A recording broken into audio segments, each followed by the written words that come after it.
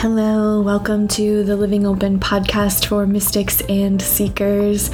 I'm your host, Erin. I'm a Philly-based healing artist, and this is a podcast to support your healing journey.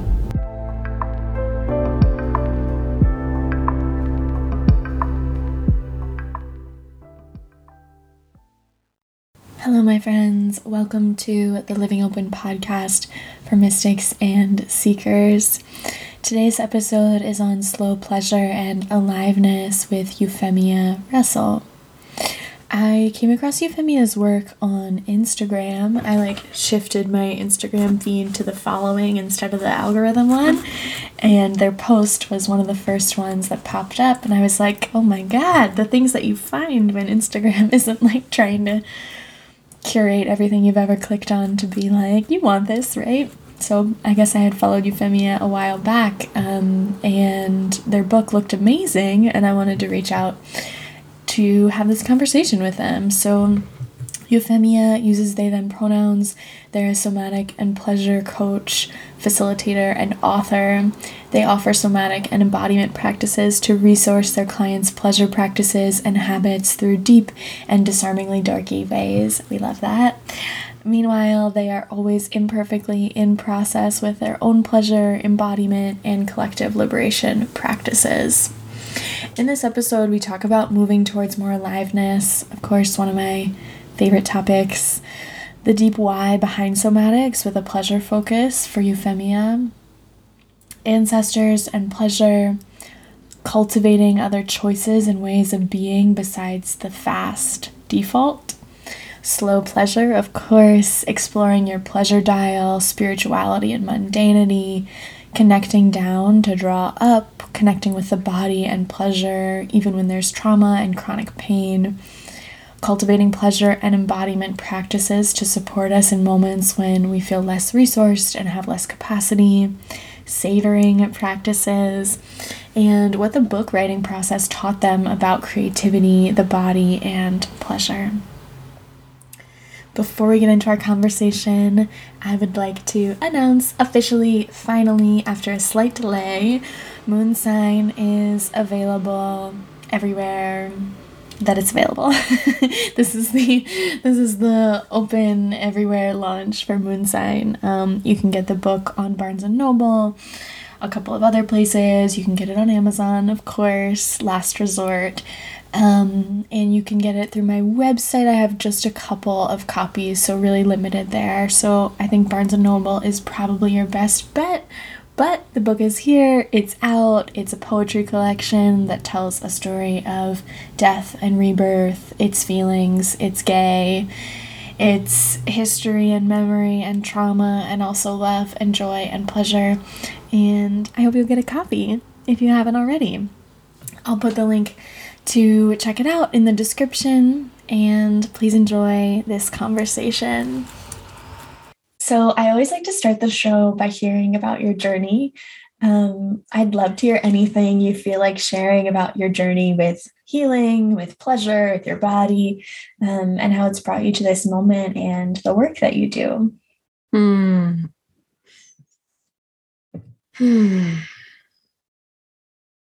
It's interesting, actually, because I often don't share my own experience in my work.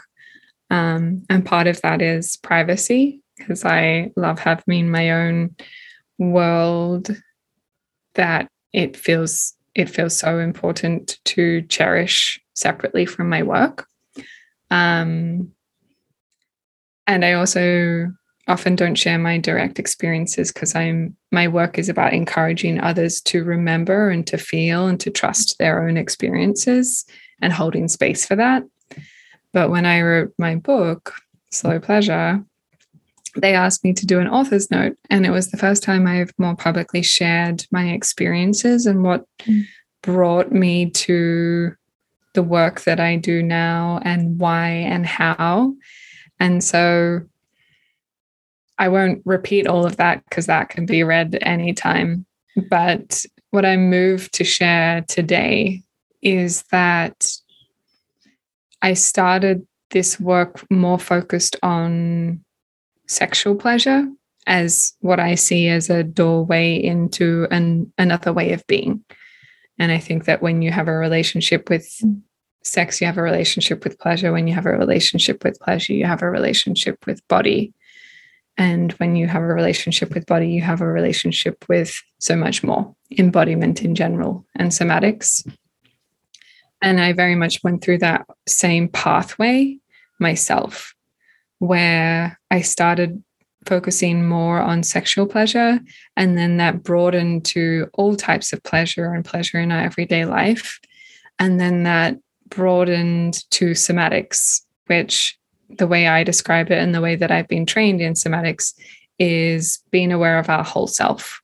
So people often think it's body focused, but that's often because it's the part that we overlook. It's our thoughts, feelings, sensations, our relationship with the world around us and land and spirit, and whatever elements are a part of you.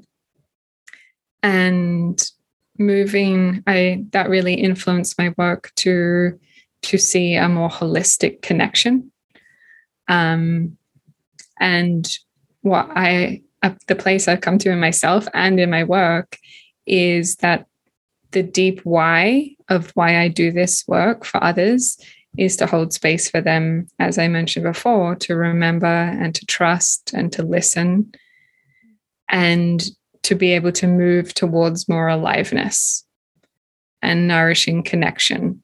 And that's the process, and then the deep why of why somatics with a pleasure focus is where I'm at in my journey at the moment with my work. And it feels so rich and so full of possibility. It's a really exciting place to be.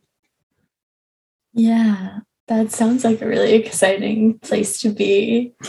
I think it's so cool to hear you name this transition of this focus on like sexual pleasure, which I think for me has been similar as well. Like I had to understand pleasure in a sexual context to understand pleasure in a wider context, or like that it could be sexual, it could be not sexual, it can be sensual, it can be all of these things, but I had to like understand it through sex first. So it's cool to hear you name that. Yeah. What I know of you and your work, it sounds like we have similar approaches focused on justice and embodiment and holding space for transformation. Yeah. And I think that there's something here where like our relationships with pleasure aren't disconnected from, they're not disconnected from systems of oppression. They're not disconnected from justice. And that feels important to talk about too. Like I directly connect that stuff to like homophobia, to patriarchy, to like religion as an oppressive system in the world, dogmatic religion. There's like so much in the world, and capitalism. There's like so much in the world that is like blocks us from connecting with pleasure. Totally. Yeah, I feel like people think that struggles are taboos, like pleasure or money or politics or justice or identity, that are like they're like a personal responsibility or a personal affliction, but really they're systems and structures that it's like, oh no, we inherited this and we internalized it, and how can we listen and trust and build our hope for what can be, and like feed our imaginations and see more choices in the ways that we can be outside these systems of oppression, which is such a fruitful and exciting place to be, in my opinion. Yeah, when you say inherited, that makes me want to ask you if you do any work around like ancestors and lineage and pleasure and somatics. I do my own exploration of that. I don't include that in my work with others. I have an upcoming course that I'm just so excited to birth. And that is including a lot more animism, which is, for those who don't know that word, is basically seeing all living things as living beings and that have personhood. And many cultures hold that belief already, but it's something that I think people have been separated from that belief. And so I see that work as similar to lineage and ancestors and connection and inheriting a world and a way of being and reconnecting. But no, I don't specifically do ancestor work. That's something that I think, as a white person, coming more into that just for my own healing and and integrity in my work, to be able to hold space for people of different lineages, of different cultures, of different identities, that feels imperative to be doing that kind of exploration of my own. But I don't feel as though I hold the spaces or the intersections of my identity to be providing that to others at this time anyway.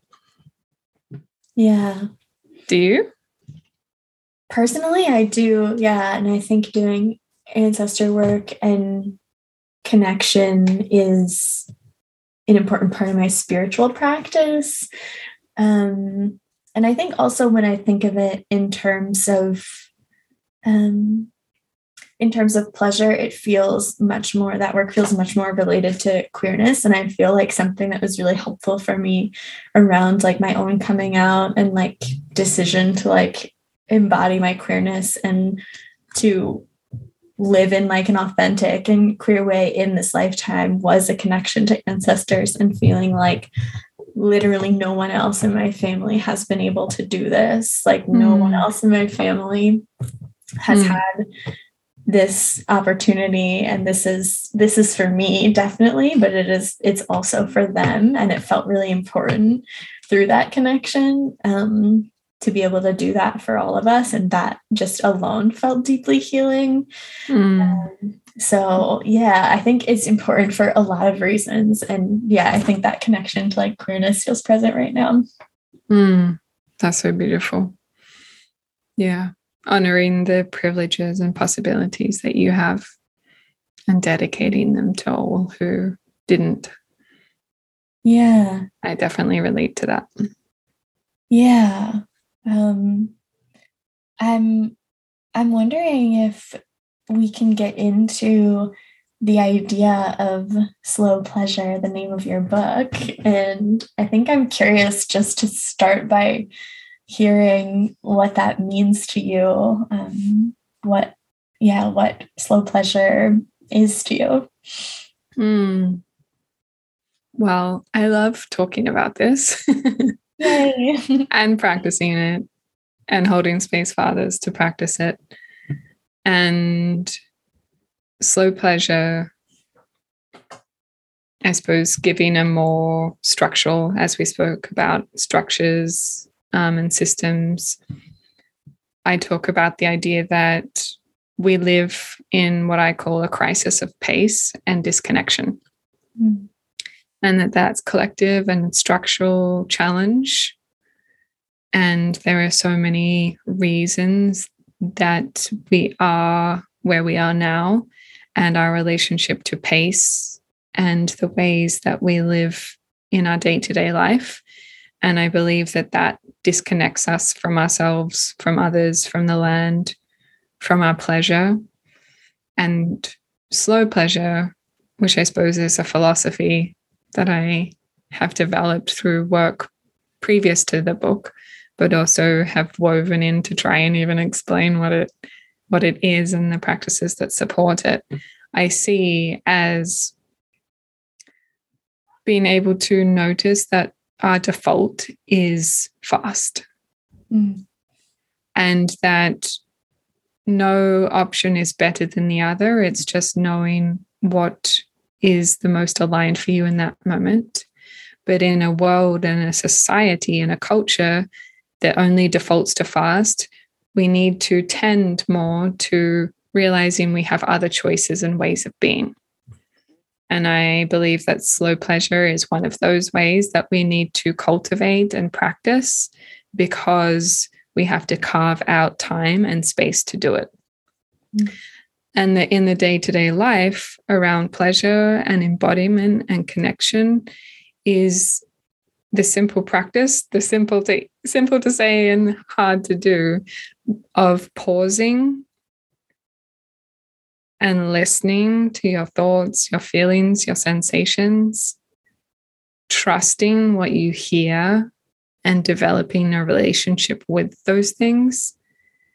And then exploring what I call in the book, your pleasure dial. So exploring your choices for pleasure in each moment, and realizing that often in the ferocity and the fast pace of society, we believe we have less options and choices than we do. And so pausing, we can be like, oh my gosh, I have so many more choices. And then inviting more pleasure into that moment, whatever moment it is, or action or process. And to be able to savor that as well, because we often can be experiencing pleasure, but maybe we're disconnected from the whole experience of it because we are perhaps stuck in our thoughts or have our attention with someone else or something else. And so the book builds up the practices through the whole book is peppered with reflection questions and pleasure practices as you go. So it can really be in small doses to integrate.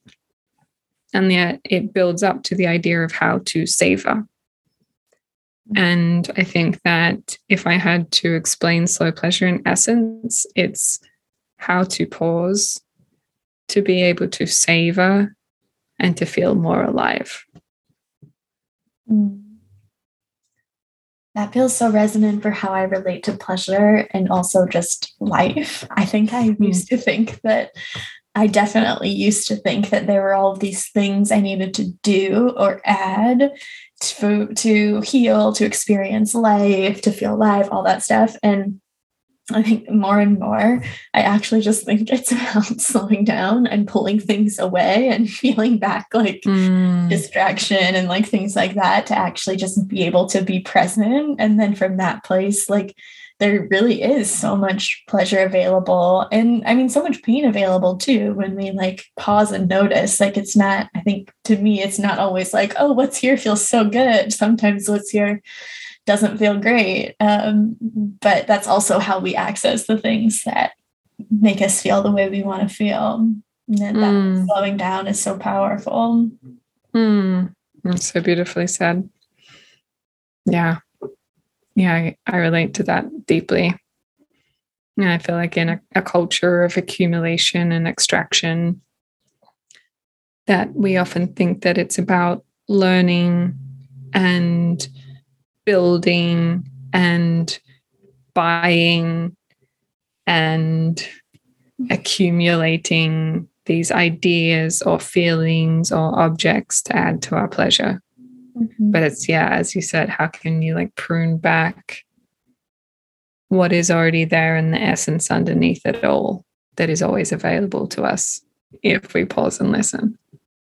Yeah, I think it's so much just paying attention for me. It's like just actually listening to like the birds when I'm taking a walk or going on my fire escape, or just like actually tasting what my food tastes like, or like actually enjoying the experience of like my partner's hand in my hand, you know, like those things can be so easy to just be like, blah, blah, blah, blah, and like not really even like notice. And that's okay. But also I want to spend time noticing those things because I think they're beautiful and they're deeply pleasurable and make me feel alive on this planet in this like human body.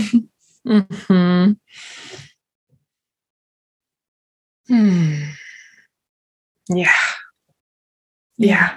It's pretty fucking incredible to be alive and live in a body and be on this planet. Even with the intensity of existence, it's a fucking miracle, a beautiful miracle.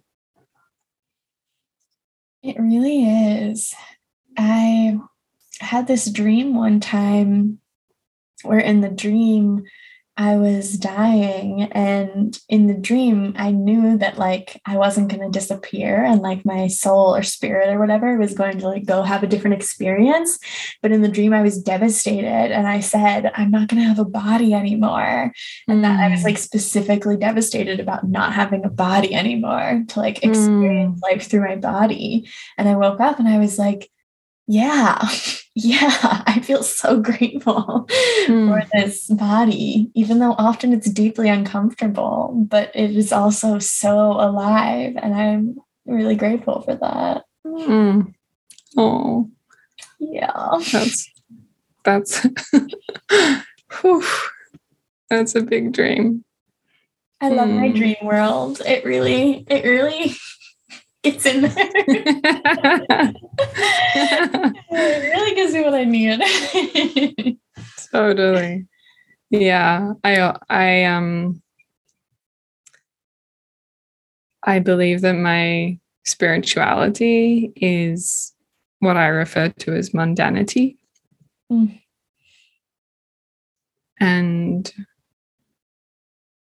that often even that word has evolved to mean like boring. But the etymology of it is of the earth. And that so much of our sense of spirituality or significance or importance is often up and out, like of the mind, of the spirit, of the beyond. Yeah.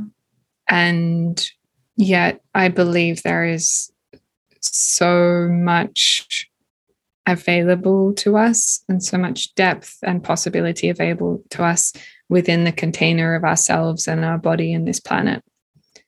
And that, yes, it can be challenging being in a body and being a person.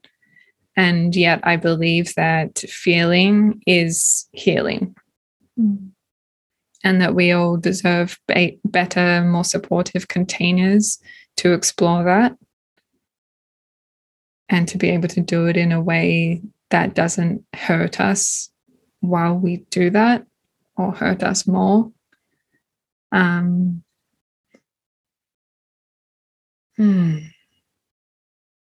Yeah, it's really interesting seeing culturally how we're always seeking the beyond when, as we were just speaking about before, it's all right here. Yeah, I really believe that. But it's true, like so much of New Age spirituality is like, go up there, Elon Musk wants to colonize Mars. Like, it's like literally, it's spiritually, it's like leave, go up, and less of like be here, go down, rooting. Yeah. One of my somatic practices I do every day is what I refer to as my wellspring. And that wellspring is not mine, but it's my point of access to something that I believe is there, like the hum of existence.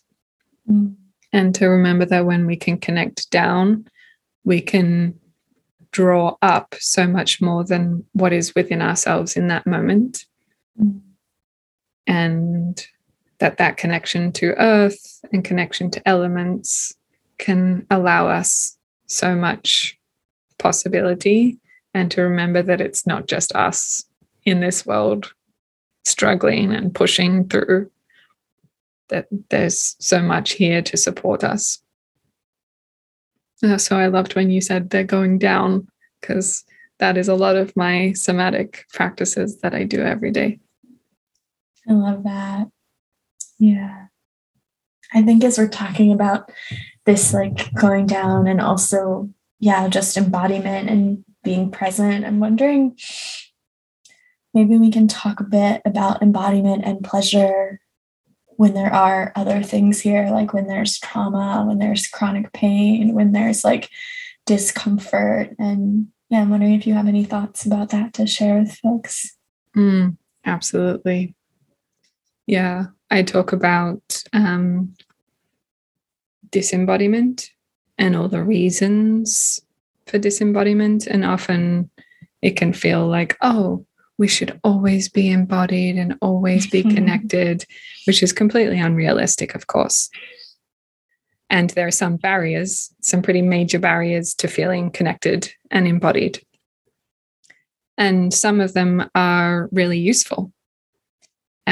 Being disembodied can be incredibly useful to us at many points, like having more choice of how we want to be, whether that's disembodied in our thoughts and just focused in on a mission, or whether that's, as you're saying, like with your dreamscape, that's like a form of derealization or dissociation, and how beautiful and rich that place can be, for example. And then there are, of course, very major barriers that remove our choices to be more embodied, like stress, trauma, chronic pain. And they're the major three that I speak about in my book, because they're the major three that I see time and time again. And of course, there are so many other reasons to that. But when you talk about trauma, one way of explaining trauma is chronic disconnection. And stress, I think, is a form of that, is a disconnection from self. And chronic pain, often people deal with that by disconnecting from the body in particular, because it's easier to manage. And something that I share with people, because I do a lot of coaching with people who experience all three of these things, is that pleasure and embodiment is, in its essence, about connection. And what I qualify as nourishing connection. And that often when we're in these states of stress or trauma or chronic pain, we can get into very binary thinking, of thinking that it's all or nothing. It's either stress, trauma, and pain, or pleasure. And that we can forget our name, we can forget who we are, we can forget what we like, we can forget what pleasure even brings us and why we want it when we're in these states, because we can feel so disconnected. And that pleasure and embodiment can feel so distant in those moments, in those experiences. And what I guide people into remembering is that you can experience pleasure in small doses, really small doses, everyday moments that remind you, oh, I can be present with one body part. If I experience chronic pain, where is the point in my body that I can access and feel a sense of ease most easily, or comfort, or even pleasure? And to remember that it's not that zero sum of all or nothing, either I'm in pain or I'm in pleasure. And being that drip of water that wears away or reshapes that stone is a beautiful analogy of remembering bit by bit. And in somatics, there's the idea of titration, which is a medical term originally and basically just means small doses. And the more that we can remember to bring pleasure and connection and embodiment into the small moments in our life, our day, our body, we can remember we deserve pleasure. We can remember what it feels like, so it's easier or a more clear pathway back to pleasure each time after that. And we can remember what it feels like to be more embodied and have a nourishing connection with ourselves. And that the more that we practice that, and I know that practice is a loaded term for people where it can feel quite puritanical or strict. And I mean it more in doing something because of a deep why. So if we can know our deep why of why we want to practice pleasure, then we can build a foundation for ourselves that when we have those moments of stress or trauma or chronic pain, we can fall back on that foundation we've created for ourselves of those pleasure practices and embodiment practices. And they can support us in those harder moments when we feel less resourced and have less capacity. And that we all deserve to build that. And that pleasure is not just about ease and soothing, it's about building capacity to be able to hold more aliveness and more connection in ourselves and our lives. Yeah, like pleasure is not just for trauma-free, able-bodied, happy people. No. Yeah, pleasure is for all of us in all of our states. I really appreciate that, you speaking to that, like it's not an all or nothing or a binary of like it's this or it's this, it's pain or it's pleasure, it's good or it's bad. I feel like unlearning binary thinking is something that's so important for all of us for a lot of reasons. And for me, that connects specifically to my religious background, where like that was so indoctrinated and taught. So that's been such a powerful unlearning and stepping away from for me. So yeah, I just appreciate you sharing that. It can be both and it can be everything in between. It can be happening all at once, or different experiences coexisting in the body. Yeah, that's why I talk. The full title of my body is Slow Pleasure, Explore Your Pleasure Spectrum. And that word and the pleasure dial that I speak about in the book, it's the intention behind that is very much about moving away from binary thinking and moving more towards seeing how many options and choices we have for how we want to be in ourselves and in the world in every single moment. So I appreciate that resonated. It sounds like we have a similar philosophy to that, even if we have very different socialization around it, because I do not have a religious background in the way that you do. Yeah. And I love that for you.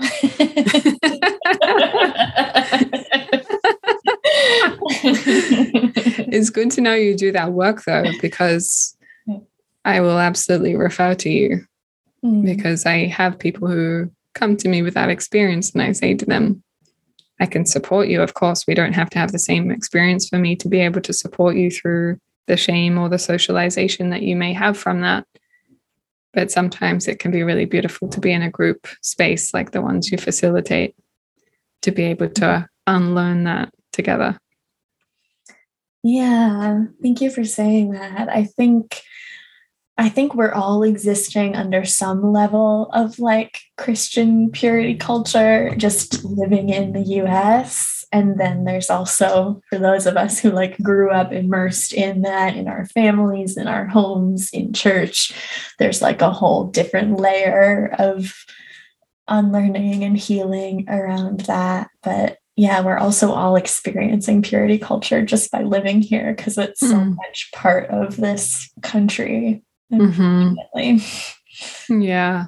When I first moved here, it required a whole education for me to understand. I didn't even know about the purity movement and the puritanical roots of the establishment of the colonial overtaking of this land. And it's a lot. Yeah. And I feel like, a lot of the things that we're working with around pleasure, like, are these colonial ideas that we're trying to like move away from, of this like separation between mind and body, of like going up being more important and better than like being here and going in, and body as like something to be ashamed of. There's like all these things to pull apart to be able to be here with that pleasure spectrum, like you said. Yeah. And how beautiful to remember that we're all in it together. Yeah, I think we really are. Do you want to share more about the the pleasure dial that you've been mentioning, that you talk about in your book. I feel curious to hear more about it if you want to share. Yeah, of course. There's not much to it really. It's just I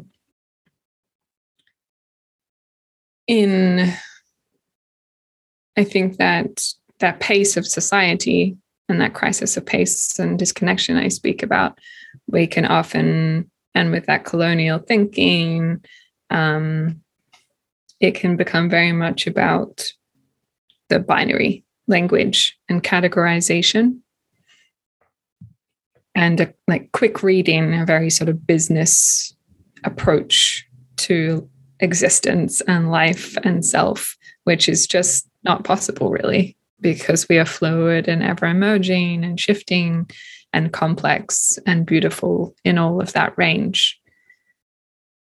And that when it comes to pleasure, I witness in society that we have that extreme thinking as well, where either we are completely desexualized and disconnected from our bodies and our pleasure, or we're expected to flick some switch on and then suddenly be raring to go and having what we refer to as libido or sex drive. And I think that term sex drive is so indicative of that, like pace and expectation. And just being able to immediately orgasm and go from off to on in 0 to 60 in no time at all. And it's just so unrealistic. And what I offer in the book is that idea that when we slow, we can allow ourselves space for more nuance and more complexity and more range, to realize that we do always have more choices than we have been told or that we have been socialized to believe. And I think that's the case in every sense and every topic. And that with pleasure, it's about how to bring pleasure into everyday moments and how to remember those choices and to align ourselves with the ones that feel good for us in our needs and wants and desires and fantasies, and to also imagine new ways of being as well, to keep expanding that dial. And I talk about in the book that when we savor pleasure, I believe that spectrum turns into an infinite spiral where it builds on itself over and over again. And it creates that foundation that we're speaking about that supports us to keep being able to build and create more depth in our pleasure and in pleasure experiences and self and connection to self. So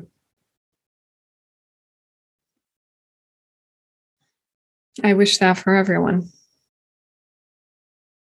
Yeah. Even just the idea of savoring feels like such a spell to me. Just being in the energy of like, yeah, something that you want to savor just feels like, yeah, such a spell for being in connection with self and with pleasure and being in your body, and just like a more please moment. And that feels really yummy.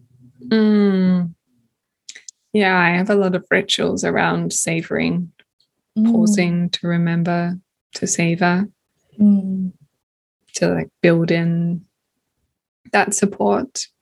One of my favorite practices is that every night at dinner, whether I'm at home with my nesting partner or if I'm whatever dinner setting, I ask the table, what is a moment that you savored in your day? And it's such a beautiful opportunity to hear what has shaped someone in that day, and to also be able to relive and savor the savoring.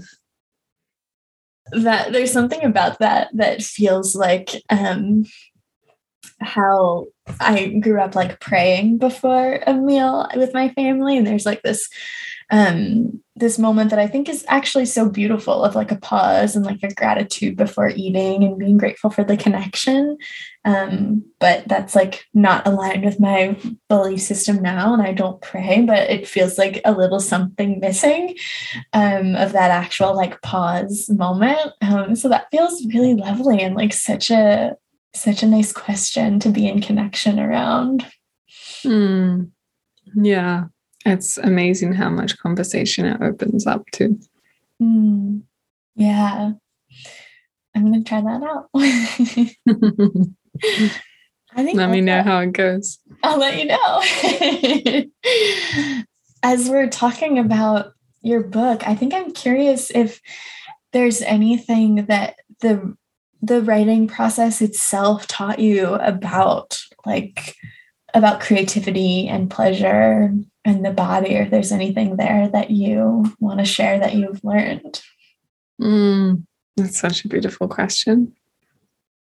With creativity, it was owning my own business, and being all the things in my business means that I'm, of course, can be spread across a lot of things every day. And that when I was writing, I blocked out a lot of time to do just that.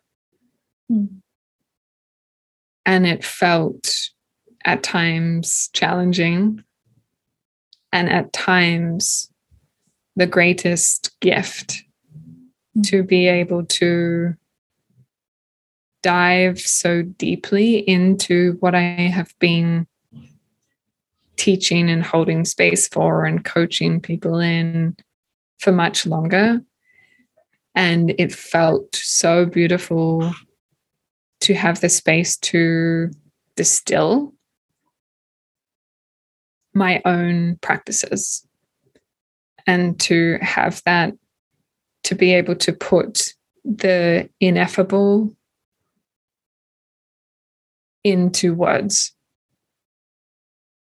As I think so much of this book is about trying to put into words something that is nearly impossible to put into words. And creatively, that was so fulfilling and so rewarding, and felt like such a refuge and gift to be able to dive so deeply into that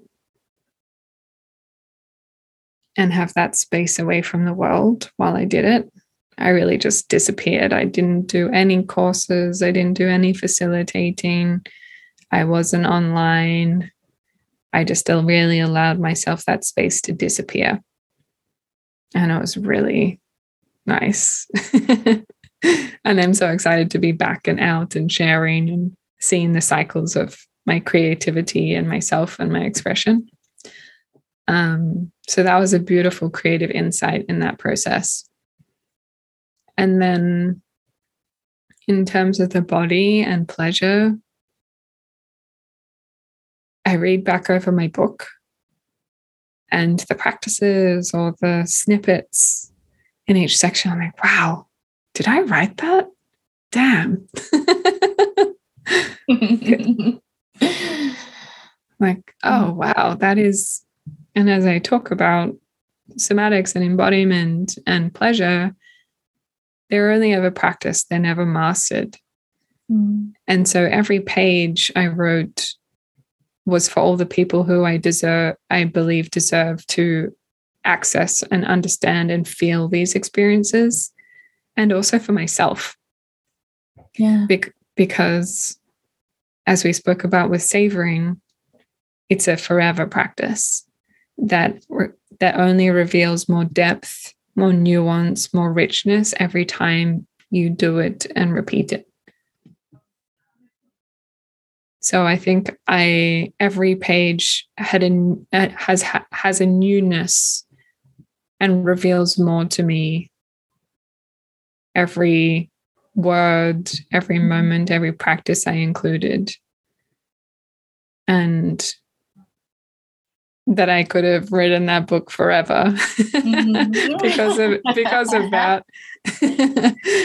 But I wanted to draw a line in the sand to be able to share it, and also because my publisher was like, "Oi."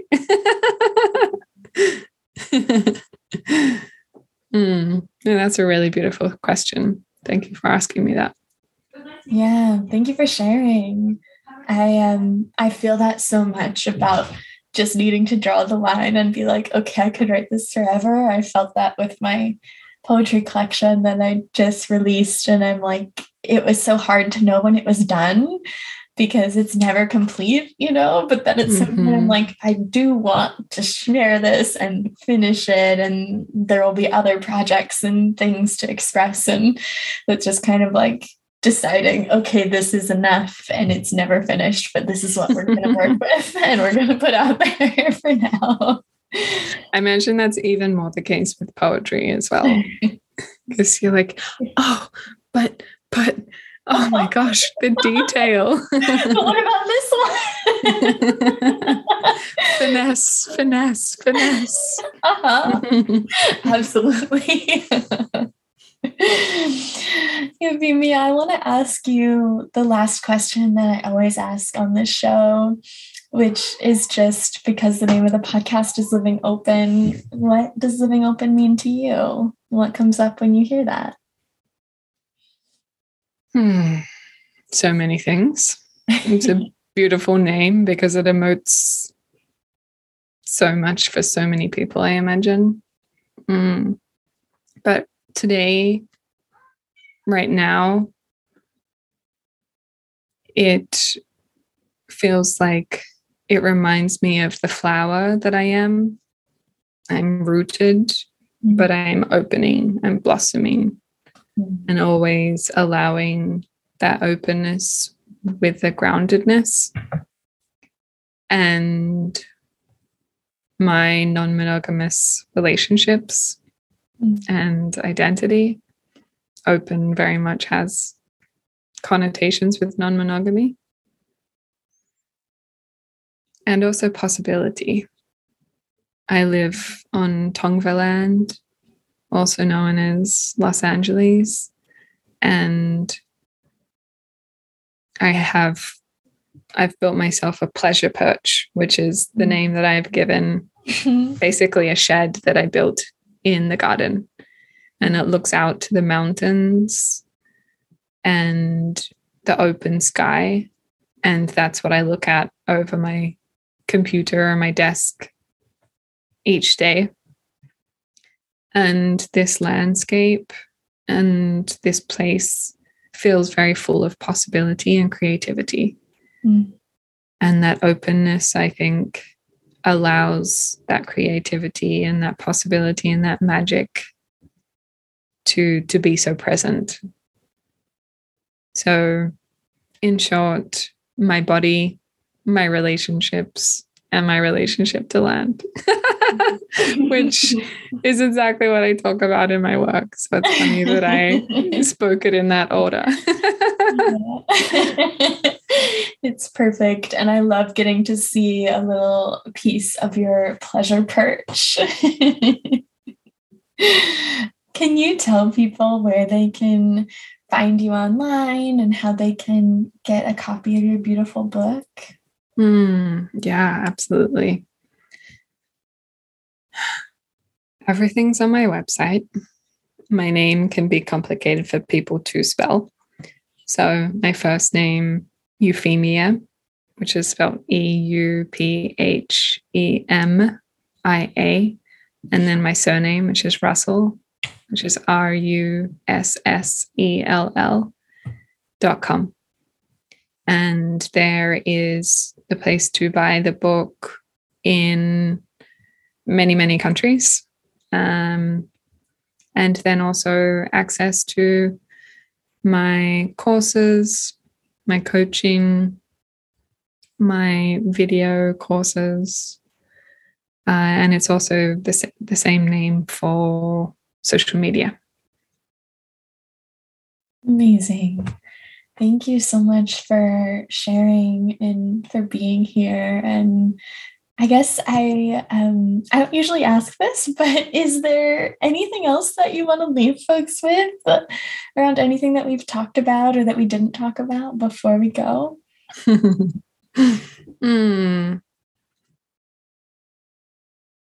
No, that felt really perfect. I feel like our dynamic and our presence with each other allowed us to go where was ripe to go in each moment. And that I appreciate you. And it's been a really beautiful conversation. So that's all I have to add. Thank you so much for listening. If you loved this episode, please do tap 5 stars and leave us a nice review on whatever podcast platform you're listening on. I appreciate it so much, and it's a really lovely way to be in exchange with the show, with an indie podcast. You can check out all the links mentioned in this episode in the description, and I'll be back on Monday with another episode. Make sure you subscribe so you don't miss it, and stay in touch on Instagram at ERYNJ_ or Patreon. Until then.